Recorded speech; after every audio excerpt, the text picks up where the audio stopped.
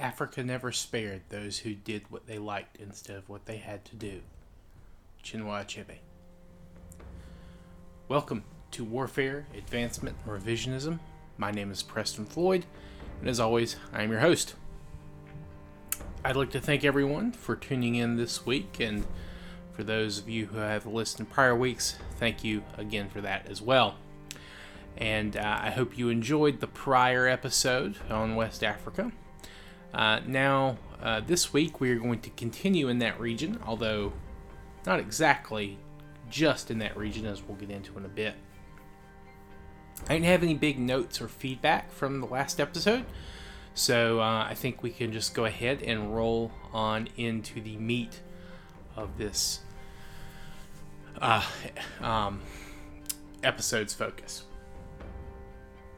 So, we're going to be talking about the neighbors of the West African pygmies, and I'll refresh some of what we talked about in our 10,000 BC episodes and expand on it to bring it up to our current time frame. First and foremost, the Sahara Desert, and which is north of the Sahel and the Savannah, is still in a green period, a humid period. So there are people we will be discussing that would be further north than you will find their descendants. Or at least they would range further north than you would find their descendants. They're still mobile groups. They're still, nomadic hunting and gatherers. Secondly, the language or languages that they are speaking might be related to each other, or it's possible that they had already diverged into different tongues well before any period that we have gotten into specifically on the podcast. And what they share in common at this point, at 8,000 BCE to 6,000 BCE, is merely, and by share in common, I mean any kind of language similarities they have in common is merely due to the fact that the various families and groups have been living beside and influencing each other for so long. But right now, I think the most popular theory is that these languages are all in some way related to each other, and that these languages all belong to the family that is referred to as the Niger-Congo family. And if this family is indeed accurate, then this ancestor language that we're discussing at this point in time has the most descendant languages, with anywhere between 1,000 to 1,500 branches into the modern day. Some with as few as 100 speakers to some with tens of millions of speakers. And that's a very wide range of numbers, because some people argue that there aren't nearly that many languages in it, and it's just various dialects of several of these same languages. But either way, even if they're not full 1,500, 1,000 languages still definitely makes it the one with the most descendants. Now, as more research is done in the area, then these numbers will obviously get refined and shored up. So just keep that in mind. And the final factor that we kind of need to refresh on, and it's definitely going to become more important in Africa as we get further, down the timeline, is that just because people speak a language in a specific family does not necessarily mean that they are related to other speakers in the same family. But that's, again, me getting a little bit ahead of myself here. For now, though, we need to focus on the environment these emerging groups had to endure. So for this time frame, we can assume that the Proto-Niger Congo-speaking bands have been in existence anywhere between 1,500 years to 5,000 years prior to 8,000 BC. These bands would be taking advantage of the last Green Sahara period that was ongoing. We have talked about this cyclical climate event before, and I've gotten into specifics a couple of times. We talked about how the Sahara around 130 to 115,000 years ago was especially verdant and fertile due to the cycle, the cyclical greening cycle coinciding with the Eemian interglacial period. That humid period, or the human period that we're discussing now, that is continuing at 8,000 BCE, is not nearly as humid or lush. Where the Eemian Sahara saw savannas with, vast grasslands with, as much as 40% of those grasslands covered with some types of trees or bushes and shrubs, all the way to, or all the way from the what is now the modern savanna and the Sahel, all the way up to the Mediterranean climate zone in the north in Africa, around those mountains, and like around Atlas Mountains, that kind of latitude. And there was almost no deserts in the Eemian in that area. The period that we're discussing now, the last African humid period, only saw foliage covering up to 10% of the grasslands, with a few arid, sandy pockets between some of the rivers and lakes. So again, during the Eemian period, the Sahara and Sahel would be fairly uniform north of the forest and swamps of Central and Western Africa along the coast, all the way to the Mediterranean, again in the north. So at 8,000 BC, living north of the Sahel would be very different. This is probably where we see a marked difference arise between the lifestyles of the Western Pygmies and the Proto-Niger Congo groups. One of the biggest differences comes with diet, and that led to one of the Niger Congo groups to independently create a material that will be a vital part of the region's social, cultural, and material development. As we have discussed several times already, the majority of humanity's diet is plant-based. And of course, this covers a wide variety of foodstuffs, but in the temperate and tropical forests, as well as shrublands, a lot of the best and most protein-rich forage is nut-based. Various types of cola nuts, things like that, roots, like the yams or tubers. But in the less wooded, drier plains of the Sahara, wild grasses are much more numerous. Now, of course, nuts are much easier to consume and prepare, and you need less of them than wild grasses for the same amount of calories. Plus, nuts tend to taste better raw, at least in my opinion.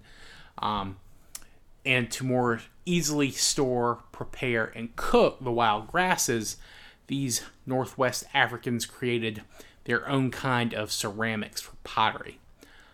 The earliest examples of this pottery has been found at a site called Ondjogo in present-day Mali, and this dates to around 9,500 BC, but it could have been a bit earlier. Regardless, this spreads quickly to surrounding areas all across sub-Saharan Africa. By 8,000 BCE until the end of our focus at kind of that 6,000 BCE time frame, it spreads all the way all around the northwest of Africa, and whether they were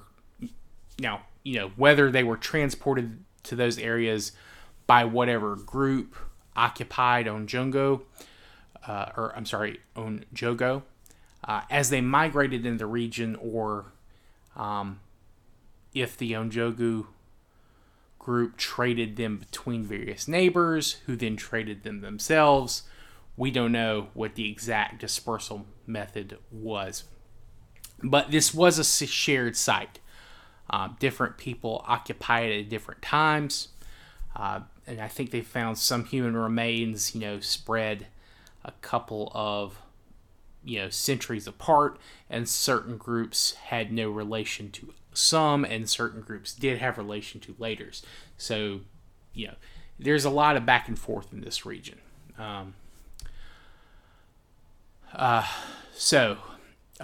this discovery was actually a surprise to me.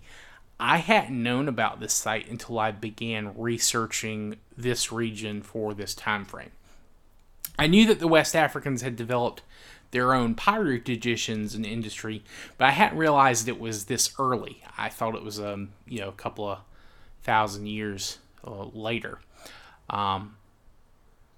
This is the third region that saw humans create ceramics.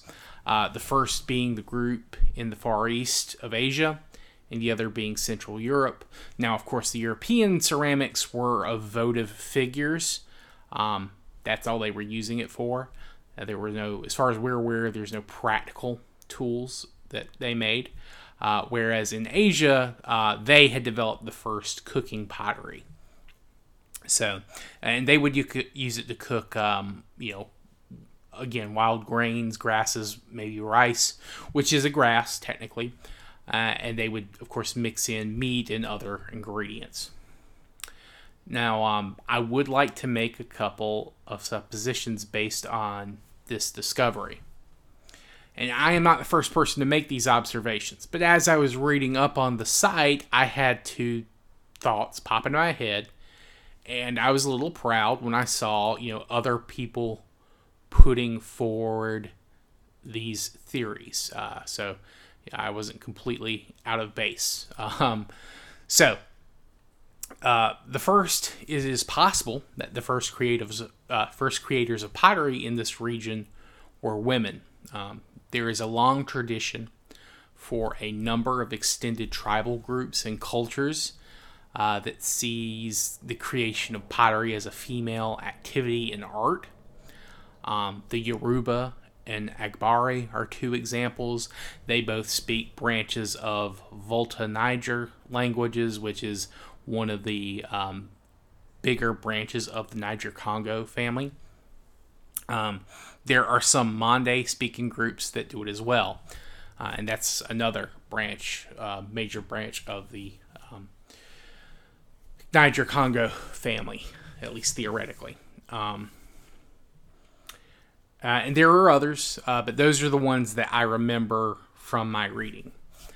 In fact, there is a lot of divisions based on sex that might have developed from, the hunting-gathering tradition of women foraging and men hunting. There's another group, I believe it's the Diula, who are a Mande group. They have men and women living in different shaped houses. Men live in round houses, whereas women will live in rectangular ones. Some groups even have a sex-based division of labor on specific crops. There are Igbo men who focus on growing yams, while women grow all the other crops. Other groups see men grow millet and women grow rice. And I should also point out that these gender roles and divisions are not entirely language group based. There are numerous elements that you can additionally use to point out these divisions, like geography and religion, etc. Say Igbo groups living in the mountain may not have the same gender-based division as Igbo groups may be living along the coast or along a river. There's a lot of things that go into that. Some groups speaking the same kind of family of language, but in different, in a different place might have, different types of divisions or none at all. It makes determining divergence points so much fun and frustrating. The second idea that reading about this site gave me was about how pottery spread through other parts of Africa. And again, I don't want to get too far ahead of ourselves, but there has been debate about the origin of certain aspects of the Egyptian civilization. Were they homegrown entirely in Africa? were they imported in from a people from the Middle East or vice versa? Some facets are more easily determinable than others. But pottery has always been one that was harder to get a firmer grip on. The pottery that was being produced in the Middle East, or places that Middle Eastern nomads migrated to, was different from early prehistoric Egyptian pottery. And I think this site could easily explain why that is. The southern Egyptians were using pottery based on the Onjogo pottery, and the northern Egyptians were using pottery based on Middle East designs. There are grinding tools that are very similar to those found at Onjogo at a site in Egypt called Bir Kaseba, that are made from different materials. And again, I'll get into things like that more later when we continue into the rest of North Africa. For now, though, I want to try and focus on the people in the region that we're discussing. So, unlike the Pygmies, who are mostly interacting with other Pygmies and these people, the Western African ancestors are not an isolated bunch at this point in time. They're probably running up to peoples living in the mountainous regions of North Africa. There are Nilotic people or Proto-Nilotic people living to their east. And of course, all three of these groups are able to travel the savannah more or less freely. So they would have interacted in different places than what I am mentioning. Probably even than what we have evidence of. And that's not even to talk about they have their own extended kin groups to meet and interact with. I would be willing to bet at this point in time there's a lot of back and forth between a large number of groups. Some that may have died out, some that may have assimilated to a larger neighboring group, or who may have maybe not assimilated, but maybe just kind of been forced out of a region that they were occupying to kind of go a little bit more to a more remote place than they've been traveling. But right now, I think that you would probably see that there is at least three primary groups of Proto-West African that we'll see kind of coalesce first. Now, there's not much genetic kind of evidence to really back this up because, again, smaller group numbers just due to the nature of hunter-gatherers and the nomadic lifestyle.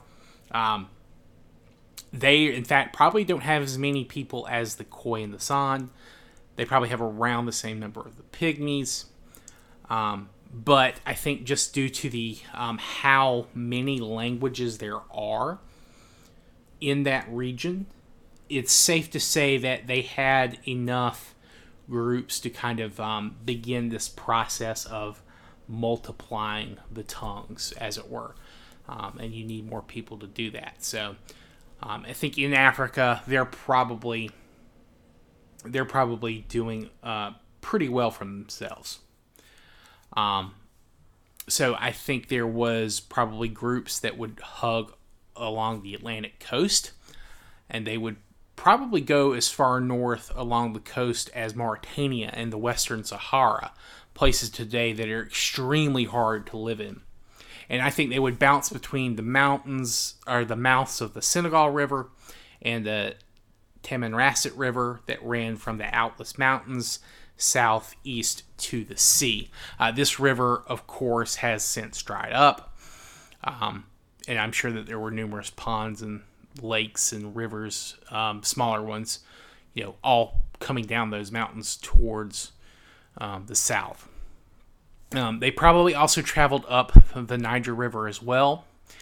So it wouldn't surprise me to see them in swamps or marshlands either. Then I think you have a central group.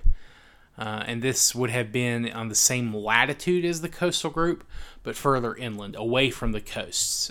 They would have been between the center of the Niger River as it kind of bends to the west and south towards the sea, and to the plains north between the Atlas Mountains and the highlands of what is today central Algeria. The locations basically where the streams kind of begin to form the headwaters for that Tamanrasset. And of course, there are probably rivers that have since dried up that were feeding into the Niger to the south, even though the Niger, of course, still remains where it is. Out of these subgroups that I'm referring to, or I'm kind of postulating, they are probably my primary contenders for the Onjogu group that had a lot to do with pottery.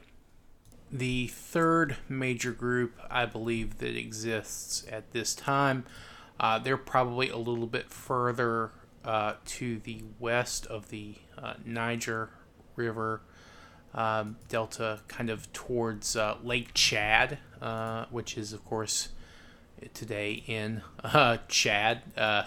It's also close to the border with Nigeria, so I think they're probably in that area around that lake, which is much bigger than it is today.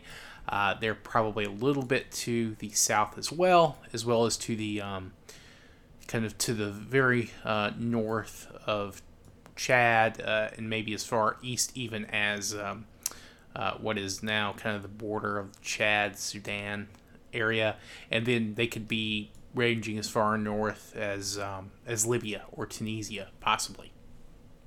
And I'm sure that there are other like subgroups as well, maybe not quite as numerous. It's a very interesting region, and the reason I kind of make those judgments is based on kind of a language map, which again I know is a very dangerous thing to do, especially since there is a debate as to how closely these languages are kind of classified and how closely related they are to each other. But generally speaking, the longer a language has been in use, the more divergence and diversity you see in that tongue. And so basically, there are a number of groups closer to kind of the coast in sub-Saharan Africa. There's a lot more diversity in the languages there. Then heading east towards Lake Chad, and then south of there you have a language family that it's very large, but it is not quite as diverse as the rest. So that's what obviously leads me to believe that that those groups are kind of where they are, because later we see the region have a lot more diversity in languages, kind of where I'm referring to. But again, I'm sure there are subgroups who either got assimilated by these larger ones, or maybe got eliminated, or just migrated out of the area before they could get assimilated. But I think that second group I mentioned, it's very possible that they, as the desert begins, or as the Sahara begins to become a desert again, they kind of push their way south into the Atlantic group, which there's it's like a branch and a half, which is the Atlantic Congo, Volta Congo, and they're kind of like, they basically put like a divot between them. They don't cut them off completely from each other, but they do kind of like make like an oval in like the map where those language groups overlap. But we'll get into specifics on them later, as of course we get more evidence about who they are as they develop a more identifiable group. We're still, unfortunately, working out a lot of the past in this area. Now, there was one thing that I think I forgot as I was going through. Yes, okay, so when it comes to the pottery group, yes, they have pottery. They have begun to eat wild grasses in more abundance, which is, again, why they switched to needing to use pottery for storage and, of course, cooking. This is probably also the time where we see the West Africans begin their own domestication process. They're beginning to select the kind of crops that they're going to begin to keep for sedentary agriculture. This is something they developed on their own. They will use local crops to develop their own sources, things like rice millet, pearl, African rice. And I'm going to do another domestication special on crops, so this will probably be covered for that period. But because they were living in a much more fertile environment, at least for the last 1,000 years or so, when they were a little further south, along those marshes and rivers and things like that, they probably didn't need to develop their agriculture quite as soon as the groups living in the Middle East is. So their domestication process is going to take place slightly later than the groups in the Middle East. But it doesn't matter because they're growing their own crops. This is just something that's just how it developed. That's just how it worked out. They weren't backward or anything. It was just they didn't have the need to develop these new sources of food and things like that. But they they had to develop something that the Middle East did not have at our last time either. In fact, I think I need to double check my timeline, but I think they invent ceramics slightly before they invent them in the Middle East. But I think if that 9500 date is correct, probably about 1,000 years or so beforehand. But we'll get into more specifics on that. Obviously, I don't need to get too far ahead. But yes, this is the process where the Africans begin their own domestication events. But yeah, so I think that's a good bit of coverage. I would like to go into greater detail on these people's society. Unfortunately, just due to the nature of the region, they have a very rich local tradition when it comes to mythology, spirituality. They have had some outside influences, not just from Europeans. Islam has been in the region for quite a while as well. But I will be covering the local faiths as they become a little bit more identifiable, at least the start of that process. And I know I mentioned some things in the 10,000 BC episode at this time frame. We probably see the beginnings of uses of possibly masks for representation of spirits or gods. Masks are very important in a lot of West African religions. Another aspect we see is, and we talked about this a little bit, there's a division there tends to be stricter divisions in these societies than in the Khoisan. I'm not sure why that is. I haven't really seen any kind of research, or I haven't been able to find any that kind of goes into that. And that's not to say that the Khoi and the San don't have divisions between men and women. They do. Again, we talked about how women they provide most of the calories by foraging. And men are almost entirely out hunting game and things like that. Though, again, I know that the San, at least, do have examples of a few female hunters, although, again, that is very rare and not something that's normally done. But it's not just division between men and women that you'll begin to see emerge in West African societies. There's also, they have a lot of formal relationships between different, almost caste societies in some places, in some groups. Again, not all, but there are some. And as I look, as we continue to go forward, I definitely want to try to find some information on why this emerges, or at least some ideas of why this emerged. Obviously, sedentary societies, agricultural societies, they develop, a lot of institutions for a lot of reasons. So I hope to find out what caused those institutions to develop like they did. Is it just an aspect that's left over from that hunter-gathering days, or did they have some kind of issues between the hunting-gathering groups and the sedentary or societies that, eventually, as the hunter-gatherer groups began to adopt sedentarism or pastoralism, was that a way to kind of keep peace? Is that why they developed these stratified societies or castes between specific occupations? It's something to look forward to, both for myself and I hope for you as well. But yeah, I think this is a good episode. I think this is a good part to end it on. I am going to do a little bit more. I think there might be one or two things I need to touch on in this region again. But next week, we're going to at least start to move to the east. We're still going to be in the kind of North African region. But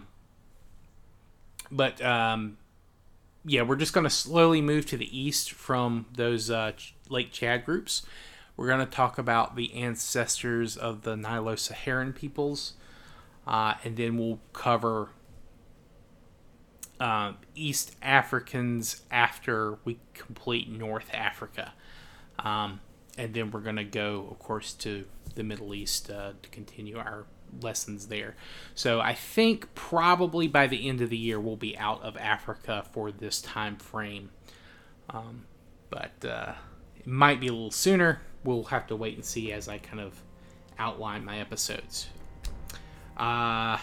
Please, if you are listening on whatever kind of service you find me on, if there's a rate feature, please rate me as best you can. If there is a kind of subscribe button, please do that as well. I haven't uploaded an episode to YouTube since I think last week. I'm going to try to put some more in the coming days. I have thankfully a shorter week because of Thanksgiving, so I'm going to take my computer home when I go see my family and start uploading a few more of these just during the day. So hopefully I'll be able to start catching up a little bit better. I know we've only been able to put up like 3 episodes or so the last couple of weeks. Like that's 3 a week. So if you can find me there, please like, favorite, subscribe, all that good stuff. If you have any feedback, you can reach me at waratRevPod@gmail.com, or you can reach me via Twitter at the same handle, I believe. I'll post a Twitter link in the description for this episode. So please let me know if you have any questions, any constructive criticism. I'm always happy to hear any of that. Next week's episode should be on schedule. I don't think Thanksgiving's going to interfere with me recording and posting as I normally would. I hope you have a good and safe holiday if you do celebrate in America. And if you're in Europe or wherever else, I have listeners. I do have a couple listeners in Nigeria and New Zealand now. Thank you guys. Please stay safe, and I hope you have a good rest of your day. Goodbye.